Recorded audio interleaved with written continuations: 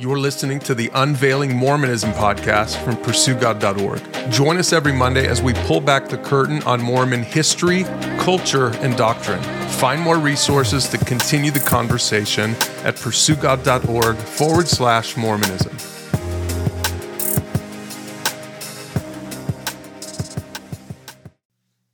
All right, today we are covering topic number 11. There's only 12, so we're almost done. We're covering topic 11 in the pursuit. And Bo, KD, today we're going to talk about how to make disciples. So last week we talked about why should you make disciples, and we pointed out that really the Mormon church is more structured and intentional about it than most Christian churches, and so shame on us in the Christian church. We should definitely be intentional about this. It should be normal in the church for people to want to make disciples. So we talked about that last week, the why behind it all. Today, we're going to talk about kind of the nuts and bolts. So how someone says, okay, I want to do it. I want to make disciples. How do I do it? How do I make disciples? Now, again, we're going to roll the standard podcast for the regular version of the pursuit. We're going to roll that. But before we do, I think it'd be really good to hear from you two about how you do it. You mentioned last week that nobody's assigning you to anybody. It's not like the ministry in the Mormon church. And yet you do a lot of ministry just because you really want to, but you still have a strategy. You still have an approach to it. And so maybe before we roll the tape on the way it works, maybe you guys can just share some examples of some people that you've been discipling. First of all, I think we both have a heart for people with a Mormon background, and we strongly want them to know Jesus. And because it's changed our life, and I know that Jesus can change. He can change anyone's heart. So for us, I think we probably tend to, disciple those who are coming out of Mormonism, just because we have such a similar background. We can relate to them and help them through a lot of what we went through, a lot of the pain, the hurt, the confusion, the frustration, and then is there a God? Where do I look? Like all of those things happen. And so I think we have a bit of a unique perspective, having been so in Mormonism to the point where, I taught seminary, went on a mission, we were married in the temple, wore garments, all that stuff. Because for any Mormon coming out of Mormonism and finding the biblical Jesus, you have to learn how to remove the philosophies of Joseph Smith and Mormonism to find what the Bible actually teaches. And so anyway, so for us, that's what it's been. And so, yeah, you talk about, I guess, a bit of a strategy. I'm not sure that it's a strategy. We just go to church every Sunday. And I think I've said this before, but people are leaving the Mormon church more than they ever have. And so every week, we find more and more people coming to our local Christian church, Alpine Church, and they stick out like a sore thumb, just like we did. I think our first time at church, I was wearing a suit jacket, right? And you were wearing a dress. So it's pretty obvious. And you were trying to dress down too, weren't you? I was dressing down. That's right. I didn't wear a tie, so I thought I was covered. So anyway, we typically we'll hang out in the foyer. We'll just meet people. And I think that really the hardest thing to do in discipling is just engaging with people. It's walking up to them. You have no idea who they are. They don't know who you are. And you smile at them and you say hi. That's pretty hard to do. Maybe not for you, but it is for me sometimes. And, but that's really what it takes, right? It's to identify someone that looks like they could use a friend, looks like they could use a helping hand, and you just go up and say hi. I think another thing that happens is that at Alpine, there's a lot of greeters, and there's a lot of people who are also in the foyer just hanging out. And so I think Alpine's great because if anybody is kind of wandering around, they're going to get caught by somebody. And if they do mention like, oh, we're just checking it out, we're sometimes they mention that they are Mormon, and then somebody will be like, I have someone for you to talk to, so they'll send them our way. And I think engaging is one of the hardest parts, but ultimately you build a friendship with them. You you can really, really relate to people coming out of Mormonism, and we befriend them and try to just really get to know them. Yeah, it's been so fun getting to know so many different families coming out of Mormonism over the past year, and we just have such a heart for them, and we love them, and so really that's the most important thing. The Holy Spirit's going to do His job with them. That's not my job. My job is to engage with these families and to love them. And so typically what that looks like, it might be different for different people. For us, we like to hang out. So we love having people over for dinner, letting the kids run around, stuff like that. And just getting to know people, get to know their life story. I think that's probably the part that I love almost more than anything else. And naturally, what comes of those friendships are conversations about, beliefs, conversations about, or questions about Mormonism compared to Christianity. And typically that's where things start. Eventually it leads into, taking them through the pursuit. And then hopefully at some point allows them to disciple others as well. So would you say that you go from a kind of a relationship, just a general outreach, relationship building, to eventually bringing a little more structure if they're ready for it? Is that a good way to explain how you go from engaging someone to really establishing them in the faith? Absolutely. We really try to get to know them and build a connection, a friendship. And we try to show them how,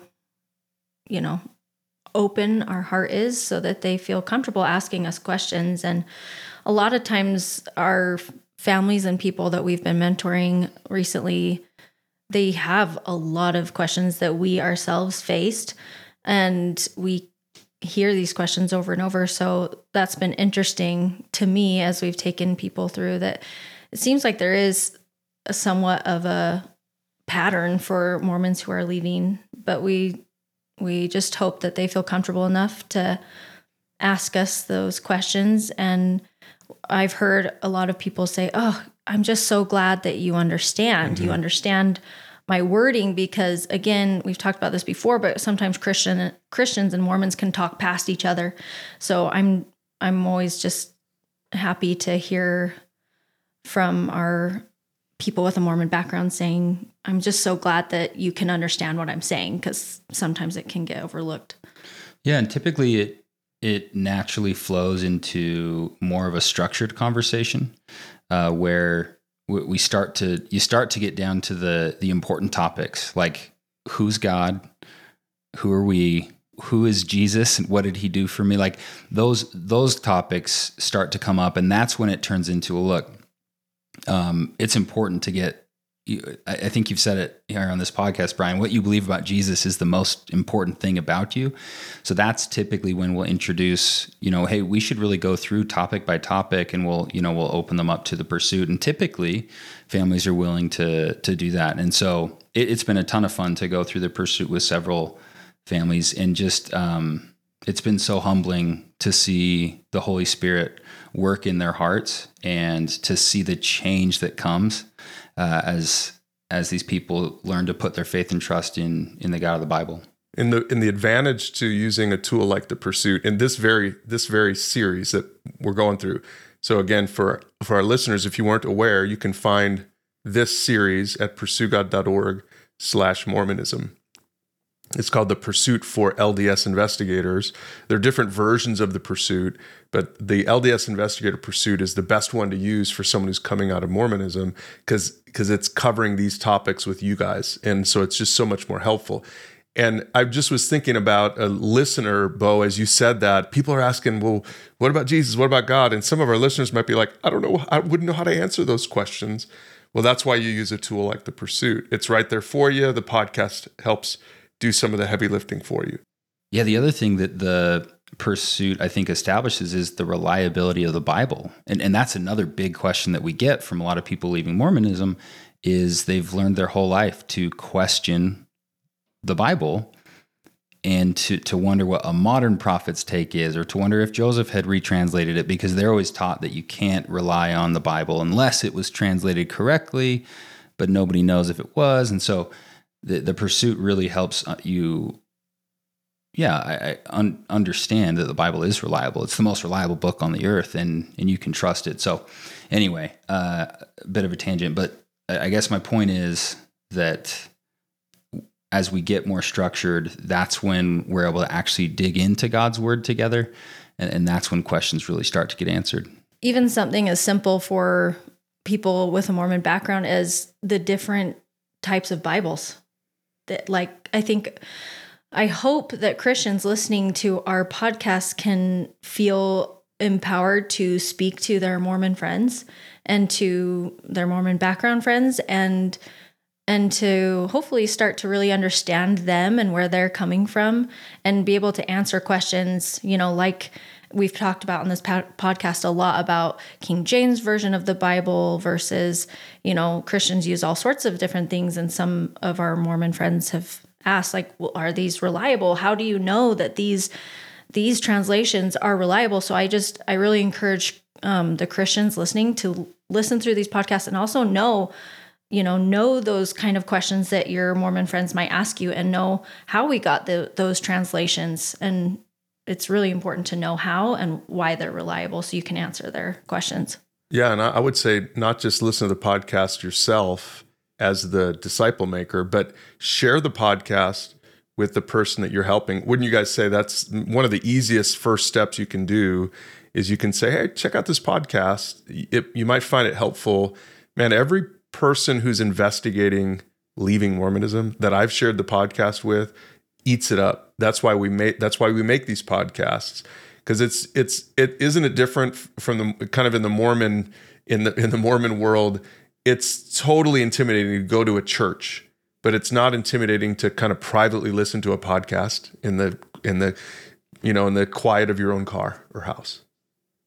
Yeah, absolutely. And look, it's really hard when you're coming out of Mormonism to know who you can actually talk to and who you can trust with the vulnerability that you have right now of, you don't believe in Joseph Smith, which any Mormon hearing that is going to gasp and hide their children from you, because it's such a hard thing to talk about. And so, I think the podcasts are a great way to sort of have a silent conversation with yourself and as you listen. So I would agree.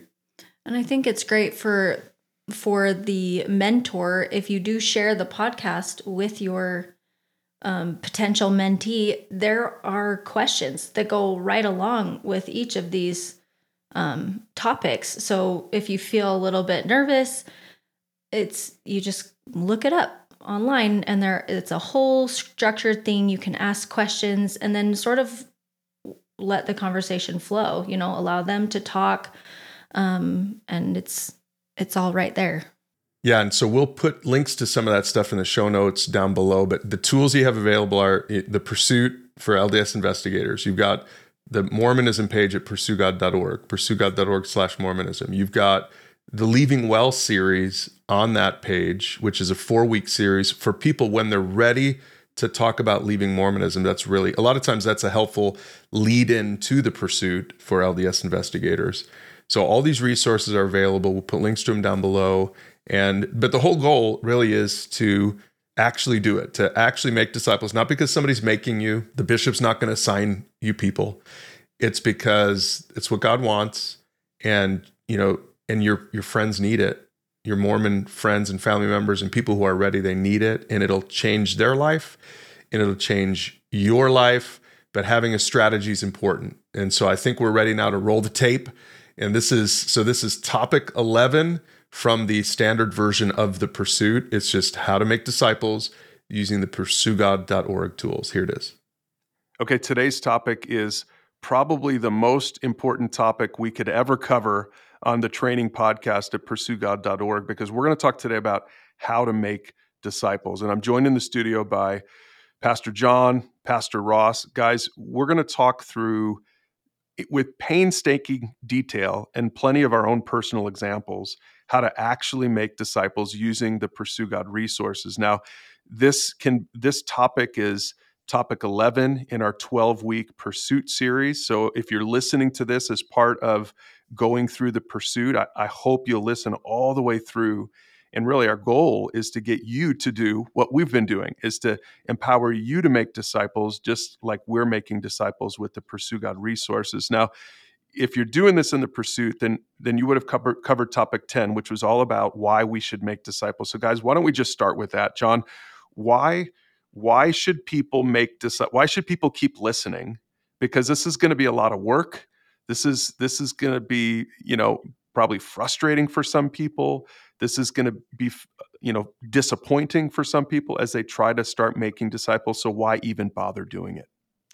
Well, we talked about several of those reasons in lesson 10, but number one, Jesus told us to do it. So as a follower of Jesus, he gets to call the shots. He has authority in my life, and he has called me to be a disciple maker. It's his strategy for building the kingdom here on earth. So that's the first and foremost reason. Okay, now Ross, I'm going to let you ask or answer the next one. This might be the harder question. Why use tools like pursuegod.org, right? And Pursue God's been around for a long time, and everything we're going to be talking about is disciple making with the Pursue God tools. And right off the bat, I know some Christians are going to throw a flag at that and say, well, Jesus didn't disciple with tools like this. The disciples didn't disciple with tools like this. So why follow a strategy that uses tools from pursuegod.org? Yeah, that's a great question. And I think a big part of it is that if you look at one of the main things holding people back from obeying, Jesus' commission to make disciples, is that people don't feel like they know how to do it.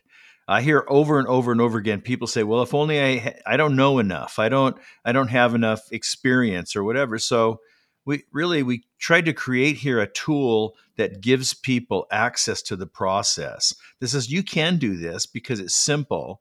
And the other thing about it is it's reproducible. If I do it with somebody, they already know how to do it because they've experienced it right off. They don't have to be the content expert. The videos provide that. They just have to be able to walk through a conversation with somebody. Yeah. It makes it accessible. Yeah, that's good. And so really we should probably give a definition of disciple making. Here's how we define disciple making at pursuegod.org. Disciple making is just simply a series of conversations to help someone pursue the God of the Bible. So that's why pursuegod.org is what we call a conversation library. It's a library. There are thousands of conversations at pursuegod.org.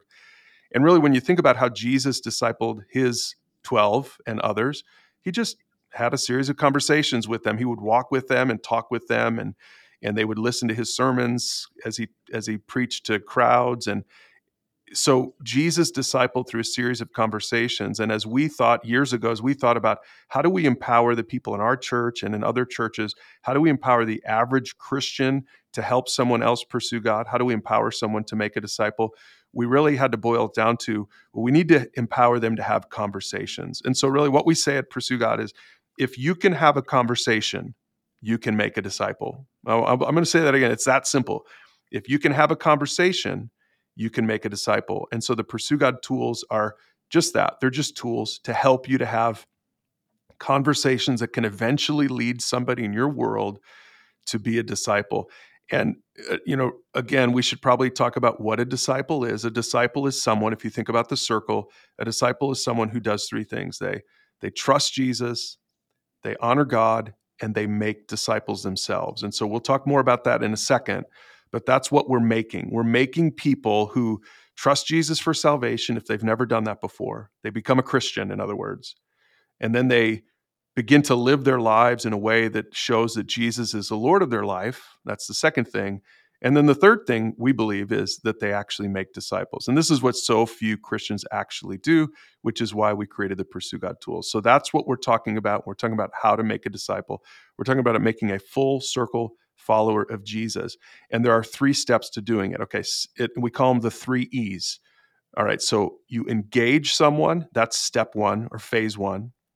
And then phase 2 is you establish them in the faith. And then step 3 or phase 3 is you empower them to go do the same thing. So guys, let's break down these 3 steps. And again, let's share plenty of our own examples because this isn't just theoretical. This is something that all three of us have done with many people over the last decade. We've engaged people, we've established them in the faith, and then we've empowered them to go make disciples. So let's talk about engaging. John, what does it mean to engage someone, this first step in the process of disciple making? Well, one of the ways to think about it is ask yourself, what kinds of conversations would be most interesting to this person that I want to disciple? Is there something, maybe it's a life stage, maybe they just had their first child. And so you're thinking, man, I bet some parenting conversations could be a blessing for them. Or maybe, they're struggling financially. And so we have, conversations about how to do money well in the library. So what's going to be on their heart? Where is God already doing some work possibly? What questions seem to come up in your normal day-to-day conversations with them? What seems to be the hot buttons in their life right now, and then come along beside them, right? Much like Philip did with the Ethiopian official in the chariot, right? He came along and he talked about what he was already reading, what God was already kind of putting on his heart. Yeah, and I think some listeners, some Christians, longtime Christians might be listening to this saying, whoa, whoa, whoa, hold on a second. That doesn't sound like disciple making. You come alongside them and talk with them about parenting. You talk with them about like a felt need of theirs, if they like maybe they have an addiction or they have a theological question. That doesn't sound like discipling. But I think a lot of Christians make the mistake of getting too spiritual too quickly. We and I think it comes from a good place, right? Because we know that the deepest need in everyone's life is Jesus. And so we want to talk to people about Jesus. And I know so many people who are great evangelists. They have the gift of evangelism, who are the kinds of people who sit next to someone on the plane and start telling them about Jesus. They just have that gift. I don't know about you guys, but I do not have that gift.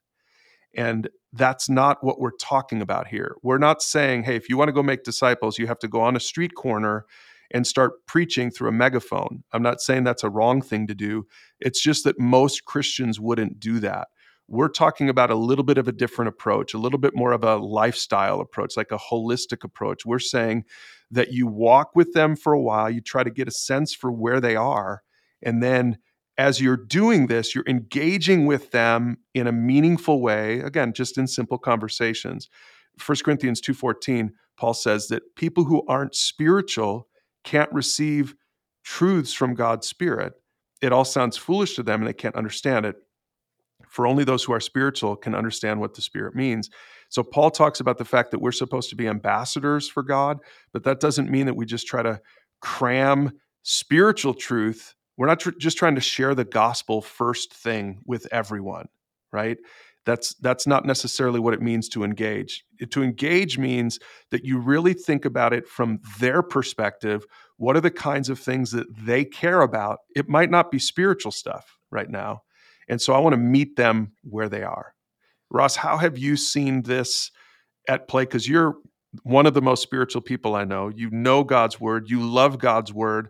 But I love that you understand that engaging isn't just about cramming God's word down people's throats. Yeah, I think one of the fundamental things to understand is that disciple making is it's a relational practice. It's life on life. And so, I want to enter into that person's life in that world wherever they're at.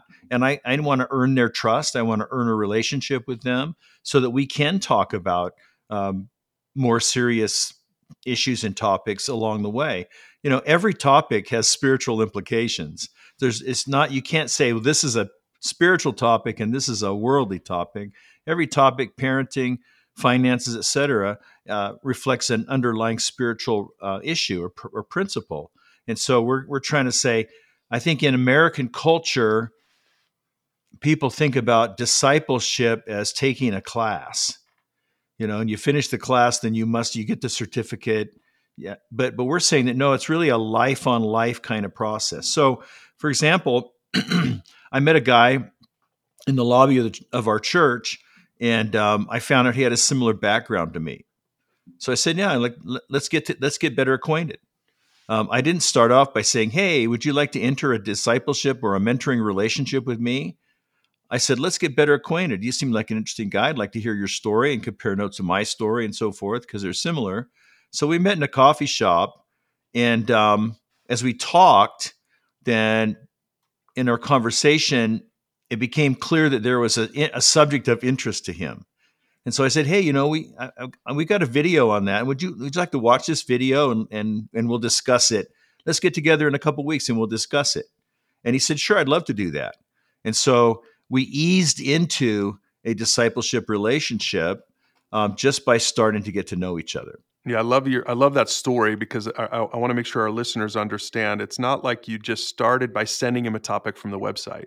Although you can do it like that, but you just started with a relationship.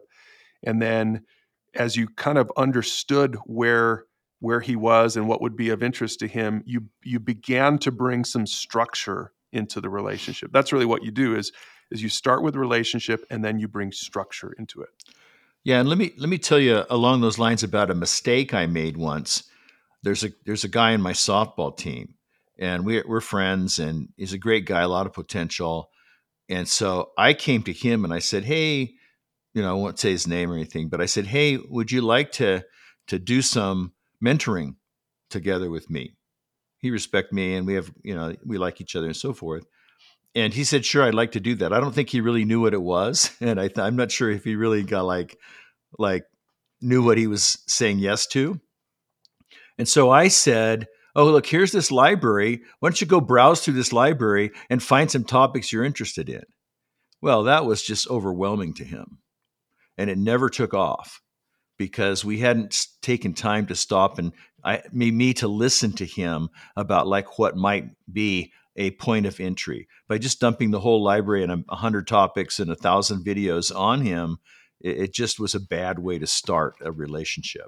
Yeah, let's talk just for a second about the library. So if you're not familiar with pursuegod.org, I encourage you to go check it out. But Pursue God is a conversation library, so it's filled with thousands, literally 2,000 or 3,000 topics and counting. And that every topic has a few things. It has either a video and or an audio podcast like this one. So for example, this is a topic. This is the audio portion of topic 11 from The Pursuit, which is a 12-part series at pursuegod.org. So this is part of topic 11. So this particular topic has a video, a short video, 5-6 minute video, along with this podcast, longer form conversation. And then it has some talking points. Usually it has an article you can access, and it always has discussion questions. So that's what we mean by a topic at pursuegod.org. That's a conversation starter. So there are thousands of topics organized into categories like life and faith and family, like marriage and parenting. There are topics for students, topics for men, topics for women. There are all kinds of specific categorical topics. So there are thousands of topics on the site. But the basic strategy then is to eventually start using these conversation starters to empower a little bit more of an informed conversation, because a lot of people maybe don't feel comfortable or confident knowing what to talk about, say about addiction or about marriage or about parenting. So that's what the topic is eventually is helpful, right? That when you do feel like it's time to bring some structure into the relationship, you can say, hey, how about we use some of these resources on this website, because it might just help focus our conversations. And then you can text out the link to that topic ahead of time. And hopefully, John, speak to this. Hopefully they'll watch the video or listen to the podcast before they even come to meet with you, because if you can get them to do that, then your conversation can really take off. Well, they'll be more invested for sure. The conversation will be more engaging because they've already spent some time thinking through the topic, thinking through the application of it. And Ross hit on this earlier, but with all of these topics, life, family, faith, men, women, etc., we're using God's word as the compass. So we don't just bring to them the latest idea about how to parent or the latest idea or what culture would say about marriage. So we're bringing the truth and the wisdom of God's word in each and every one of these conversations. So for someone who's listening who hasn't used this method yet, if you're thinking, well, this just doesn't sound very spiritual, You're going to be using God's word for each and every one of these conversations. All the conversations have scripture as part of the video, as part of the podcast. So we're not just going in there and giving them, our opinion or the latest ideas from culture.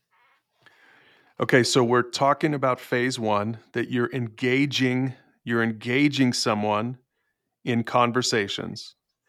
Now, John, Ross, how do you know when you're ready to move to the second phase? The second phase is when you establish them in a legit relationship with Jesus Christ. So the second phase is when you start getting spiritual. And this is when you bring them through the pursuit. So for the first phase, you're just engaging, you're having all kinds of conversations. For the second phase, you're actually getting very focused and you're taking them through the 12-week series called The Pursuit. Again, this is topic 11 in that series, but there are 11 other topics in that series that you can cover with them to cover things like sin and Jesus and salvation. So those are sort of the basics of being a Christian.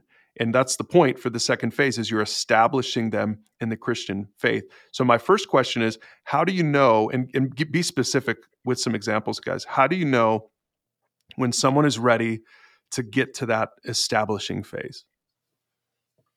Well, I can speak to a very recent interaction with a couple. We started out with marriage topics. They approached me and they'd been having some conflict in their marriage. In fact, they didn't tell me this when we first started meeting, but in kind of in hindsight, they said, really, John, we were about to call it quits. I mean, we were right on the edge. So we spent about 3 months looking at different marriage topics. We talked about communication. We talked about handling conflict, and I'm praying through it. This whole time. I mean, one of the big ways to know when to make that move is obviously the prompting and the leading of the Holy Spirit.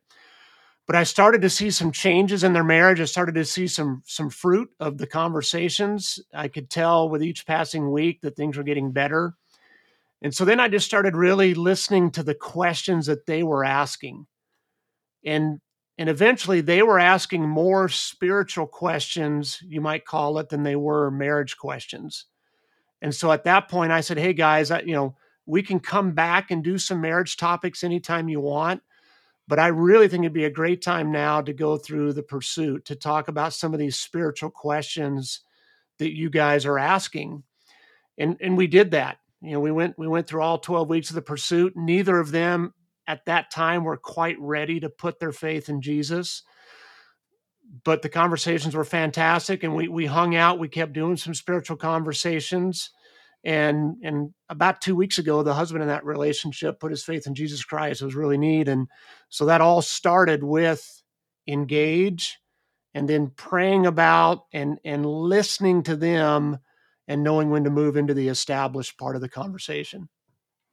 Ross, for you, have you seen, similar things, that you're engaging someone and it's kind of clear to you that they're ready to talk about some of these fundamentals of Christianity?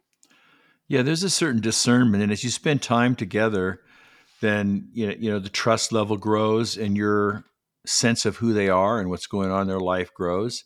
I would say this though, that just so our listeners really have a realistic perspective, there's a lot of discipling relationships I've had that have never got to the established place.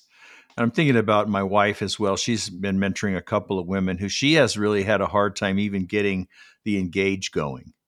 And so just because of people are flaky and they have like other life priorities and different things. And so just to be realistic to our listener is that, it's not going to be a perfect circle in anybody's relationship.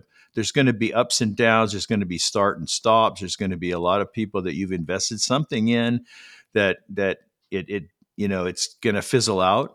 And that's not up to you. You have to understand our part and God's part. And we'll talk about that more in the next topic. But part of it is just understanding that, I can't change anybody's heart, and I can't inspire them to be spiritually motivated or to be motivated about the relationship, but I can be discerning. I can plant seeds. I can give challenges where it's appropriate, and try to be discerning. I have the big picture in mind that the other person doesn't have, and so I want to look for the opportunities to keep moving it forward. Yeah, and John, you mentioned that even bringing that couple through the pursuit, they didn't put their faith in Jesus. So let's talk about that for a second, right? The pursuit is 12 weeks. The first 3 topics are kind of introductory about who Jesus is. By the way, you can get a booklet version of this as well that's helpful to hand people and invite them to read the booklet first. The booklet only contains the first 10 lessons. The last 2 lessons are really only on the website, but the first 3 lessons are very introductory, kind of getting your feet wet about the heart of God and why the Bible's trustworthy. Great, simple lessons. But then the next 3 lessons are all about that first arrow of the circle, are all about helping someone to trust Jesus for salvation. The way we say this is helping somebody pray the sinner's prayer, right? So topic 4 is all about sin. You explore sin together, you investigate what sin is.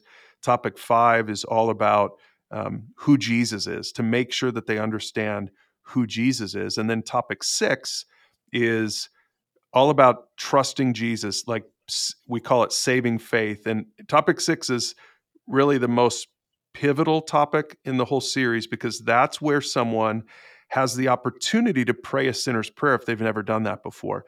Now, I know some of our listeners might be like, whoa, I've never led anyone in a sinner's prayer before. Well, exactly. That's why we've put it together like this to help you to probably do something that might be outside of your comfort zone a little bit.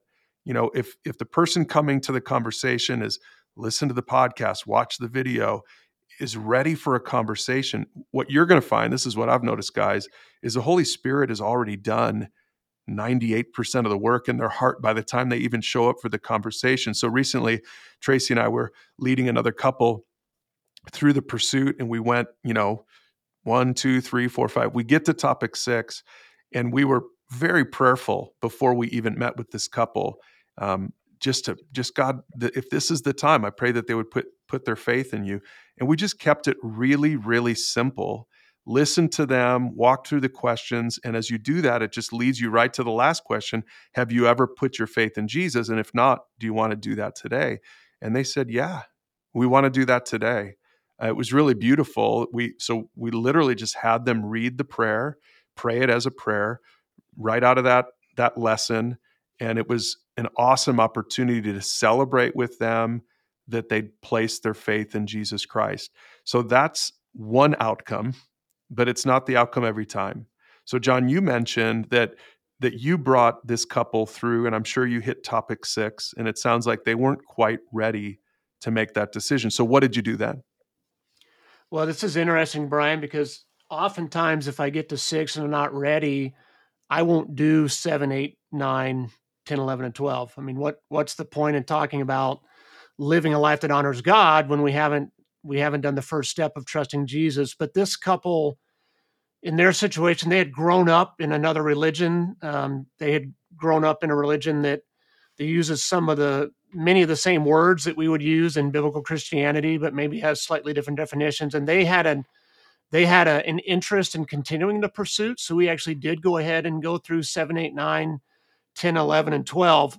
Most of the time, I probably wouldn't do that. Most of the time, I would just hang out and let's do some more conversations about who Jesus is, or more conversations about sin, more conversations about eternity until they're ready to make that. So just let the Spirit lead you, obviously, in that. But then also, the person that you're investing in, if they want to continue to have those conversations, even if they haven't quite made that decision yet, I wouldn't want to say, hey, no, we can't. We can't go there because you didn't put your faith in Jesus yet. Yeah, and I would encourage you to even just say that. Just say, hey, if you're not ready for that, let's come back to topic 6 later. And again, it's just kind of a good reminder to them that we're not done with this topic.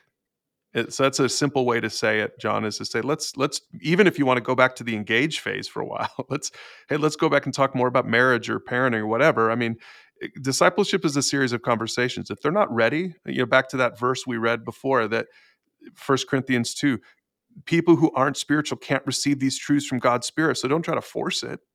Just stay in relationship with them. Say, let's keep talking about, I'll still invest in you. Let's keep talking about these other things, but be clear with them. But let's come back to this when you're ready for it. I would just say, be clear with them about that. Say, this is that important. This is that important that we make sure that at some point when you're ready that we do this. In fact, with that couple I mentioned earlier in the week, I had seen the husband and I told him, I said, hey, it's topic 6 this week. And this is a very important topic. And this is a topic where if you're ready, I'm going to lead you to faith in Jesus. I'm going to lead you in a sinner's prayer. Do you think you'll be ready for that? And he already knew about that because he actually had the book version of it. So he'd already read through the whole book. And he said, I've been waiting for this. He said, I've been excited about this. I said, what about your wife? He said, yeah, I think she'll be ready too. So it's really, again, you don't have to be secretive about it. Like, this is an important, topic 6 is a pivotal moment in a discipleship process for anybody. So talk about it. Talk openly about it. And if they're not ready for it, don't make a mystery out of it. Just say, let's talk about some other topics and let's come back to this when you're ready. And Brian, this is a great feature of the pursuit, is that it's so adaptable. And people maybe tend to look at it as saying, oh, this is 12 topics, I'm going to plow through them in 12 weeks. Or it's not like a class. It's not like taking a class at the university or something like that. It's a relationship. And so I'm taking a guy through the pursuit right now, and we'll talk more about that when we get to the empower stage, because that's kind of where he's at. But we've taken some detours. We've said, well, let's explore. They seem to have less understanding about certain things, so we could say, okay, let's wait on topic 4 and explore topic 3 and some of the accessory related concepts to that. And there's a great list of other topics to look at. And so we can say, okay, it's appropriate to take a detour because that's where you're at. And then we'll come back to the structure again and keep moving forward in the 12 weeks of the pursuit. It's so adaptable that it really makes it work for just about where anybody's at. And even if you're discipling a Christian, some of our listeners may be wondering, well, would I take a Christian through the pursuit? Would I establish them because they're already established in the faith? But I would just say, absolutely, do it anyway. They need someone to model for them how to help the next person, because likely no one has ever modeled that for them.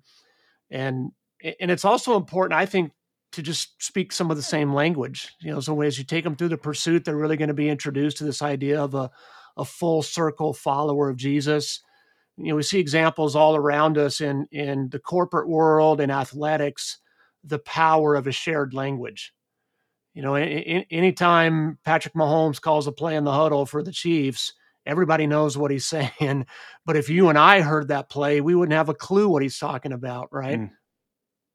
Yeah. Well, yeah, and I would say another reason to bring a Christian through. This is a question we get all the time. He's already Christian. These are the basics of Christianity. Look, don't make any assumptions about the person you're discipling. You might think they're a Christian and they might think they're a Christian, but who knows? I've met people, I've brought people through the pursuit who grew up in the church and who said, I don't know that I've ever personally trusted Jesus for salvation. I don't know that I've ever done that before. So why? I mean, not just for training purposes, bring them through it, not just for relational purposes, bring them through it, bring them through the pursuit because they might actually learn something through the basics. And so I think it's so valuable to take the time to bring someone through the pursuit. Now, I will say this, that you can bring someone through the pursuit in a little bit more of an expedited fashion. If you're pretty sure they're a solid believer, you can say, hey, why don't we do topics 1 through 3? That's kind of the way to do it in 4 weeks. You can do the pursuit in 4 weeks. Let's do the first module, topics 1 through 3. And then next week, let's do topics 4 through 6. And so but you're still covering it, but you're covering it a little bit quicker. That's okay. I've done that with some Christians before. But the whole goal, remember, in this second phase is to establish someone in the faith and make sure that they know that they're being established in the faith. And once you've done that, you're ready to move to the third thing. Okay, so phase one, step one is engage them. Again, that might take weeks, that might take months, that might take years in engaging them. It's eventually you move to step two, phase two, which is where you establish them in the faith by bringing them through the pursuit. Again, you can find that at pursuegod.org/go. And by the way, we are developing additional sort of category specific series of the pursuit. So there's a men's pursuit, there's a women's pursuit. And so there's not just one standard way to do it. There are some other options available for the pursuit. But then and also, by the way, if you're a church listening to this and you want to purchase the books in bulk, we really encourage, if your church is going to be using this strategy for disciple making, you can order those in bulk so that you can give those out for free. And that's what we do at our church. You can find all that in the bottom menu at pursuegod.org. Just click on the books menu there. Step three, though, the third step is to empower someone. Okay, so you've engaged them, you've established them in the faith, and this is the thing that personally I'm very excited about, because our goal at pursuegod.org, guys, is to empower disciple making, is to make disciple making a thing again. We want to see in the next generation that it's the norm for Christians to make disciples. It's not the exception. Right now, in most churches in America, it's the exception if somebody's out there actively making disciples and baptizing people, which, by the way, is topic 7, baptism. So that's the exception. We think it should be the norm. We think that Jesus envisioned a church where everyone did it. And so in order to get there, I think it's important for the individual disciple maker to feel the onus, to feel the responsibility to empower the person that they've just discipled to go disciple someone else, right? So built into the pursuit, you've talked about being full circle, trusting Jesus, honoring God, and the last 3 topics in the pursuit. And again, this is part of those last 3 topics. Is the sort of the training module in the pursuit. So by the time you finish the pursuit, someone would have already gone through this topic. In fact, someone's listening to this right now with their discipler, and I'm talking to you right now. You are about ready to enter into the empowering phase, because once you finish topic 12, now your disciple, the person who discipled you, their job is to see to it that you have every opportunity to disciple someone else.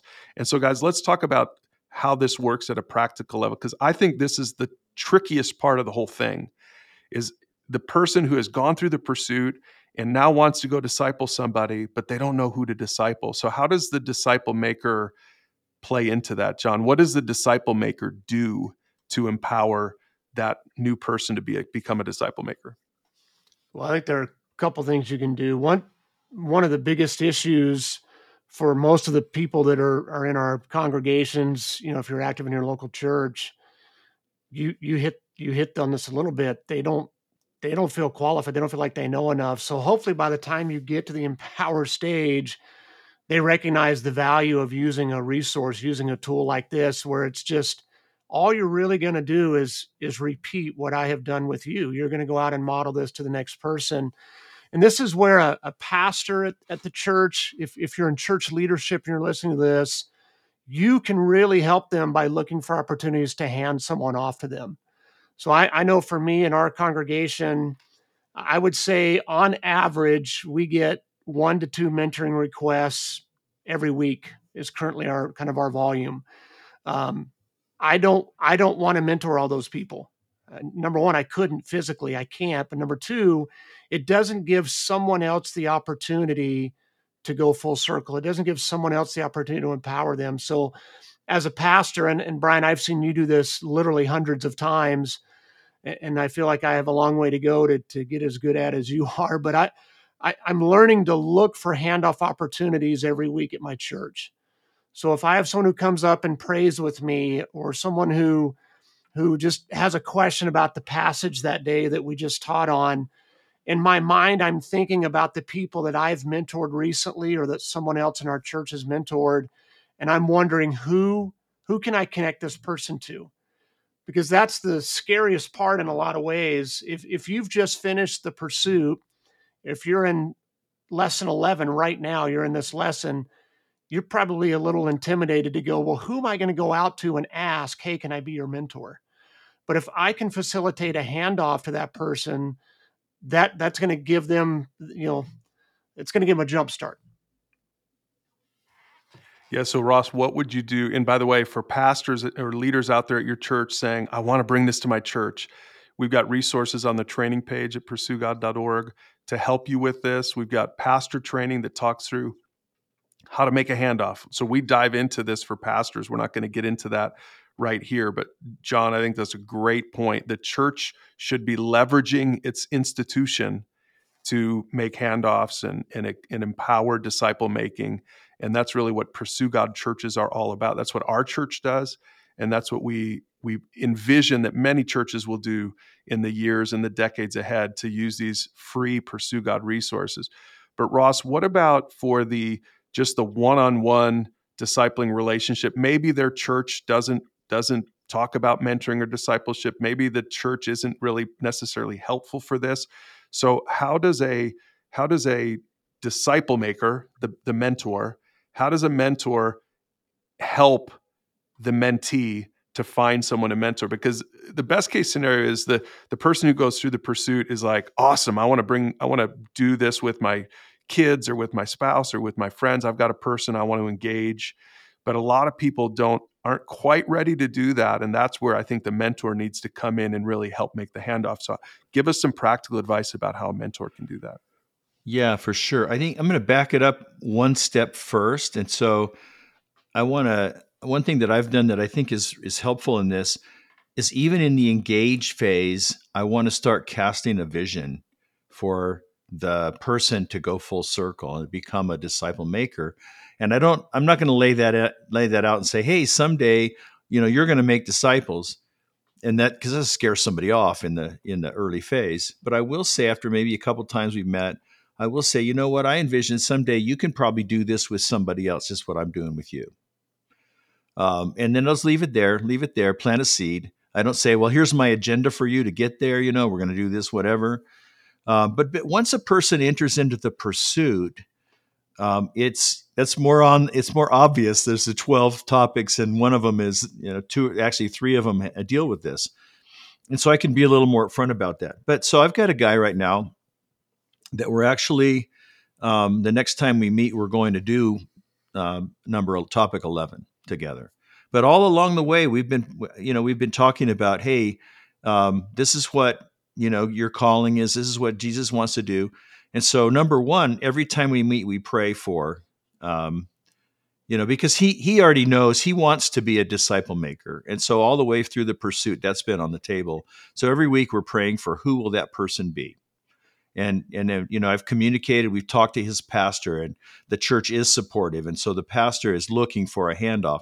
But two things now. So two areas that make it easier for a person to say, well, who do I know? I don't know anybody. And so number one is, if you're part of a small group, people in your small group are great candidates for a mentoring relationship because you already know them and there's some trust. And maybe there's someone in your small group that you sense has maybe some motivation or whatever, and you can take them and under your wing, so to speak. So you already know them, they know you.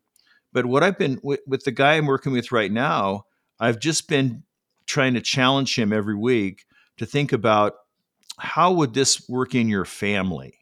You start in your family. In some ways, that's the easiest, and in some ways, it's the hardest. If your spouse is maybe not quite where you are spiritually, or your children are teenage or older, and you're not sure where. And so that's what his situation is. He's trying to figure out, how can I begin to introduce this into my family, when really there hasn't been maybe a lot of spiritual leadership in the home necessarily. And so we're working on all these different fronts, looking for ways to identify people, but we're just praying about it every week. Yeah, one of the questions in this lesson, in topic 11 for the pursuit, is make a list of a few people who might be interested in going through a discipleship track with you or having a discipleship conversation, and begin praying for those people. So even just going through that question, which hopefully you'll do here with somebody if you're going through this in the pursuit, really answering that question, begin praying for those people. And what I've noticed is when you start praying for something, God, it's almost like he prepares your heart, and it's like he opens your eyes to the opportunities. But the key is to know what to do with the opportunity. What are you inviting someone into? And again, that goes back to the beginning. You're inviting someone into a relationship where you're having conversations. That's it. You don't have to call it a mentoring relationship, a discipling. You're just inviting someone to a relationship that can eventually become more structured as that relationship moves on. And so this is all you're trying to do. I think if you have a clear picture of that, and then if you have the courage and the boldness, it's interesting that the early disciples, the main thing, read the book of Acts, the main thing the early disciples prayed for was boldness. So you're not the only one who's a little intimidated by this. If you're out there listening to this saying, I think you got the wrong guy. That's exactly what the disciples said. I think you got the wrong guy. Jesus said the Holy Spirit will come upon you and you will have the power to be my witnesses. So we do this in the power of the Holy Spirit. But even after Jesus said that to his disciples, whenever they would get together to pray, they said, God, give us boldness to speak your word. Give us boldness. We're scared to do it. We're afraid to do it. We're intimidated to do it. So you're not alone. And yet God used the fishermen and the tax collectors, these basic, ordinary, everyday guys, to launch a movement that changed the whole world. We're supposed to be a part of the movement, but I think we've gotten away from it in our churches because Christianity today is more a consumer sport.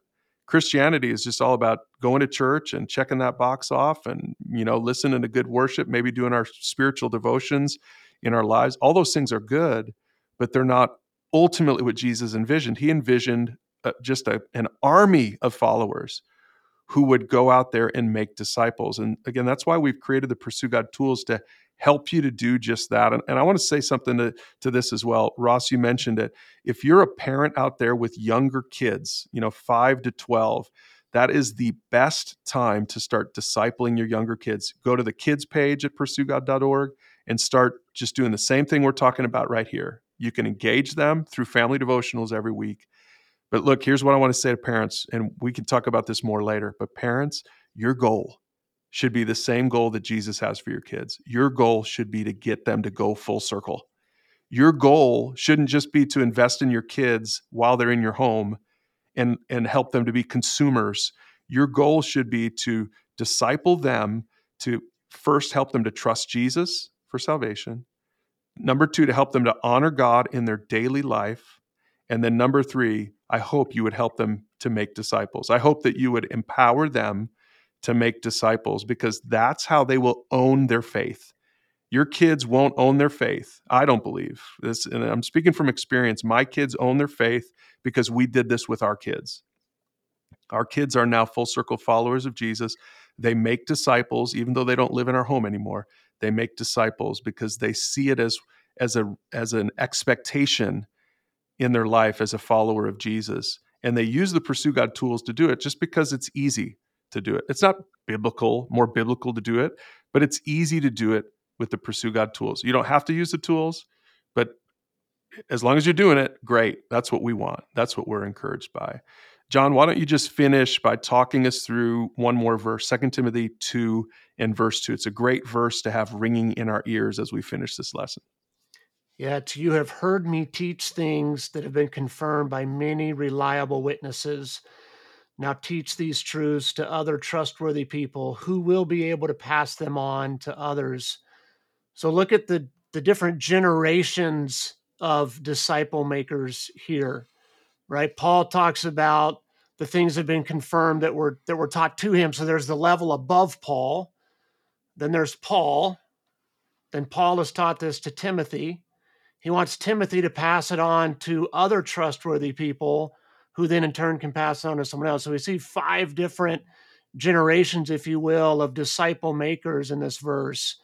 And that's real. I mean, all the resources, all the tools, that's what they're designed to do. That we teach things that we know to be true because every conversation is based in God's word.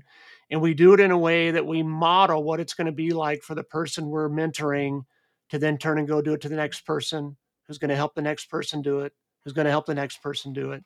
And it really is It's Jesus' strategy for building the kingdom. This is how we've been told to do it.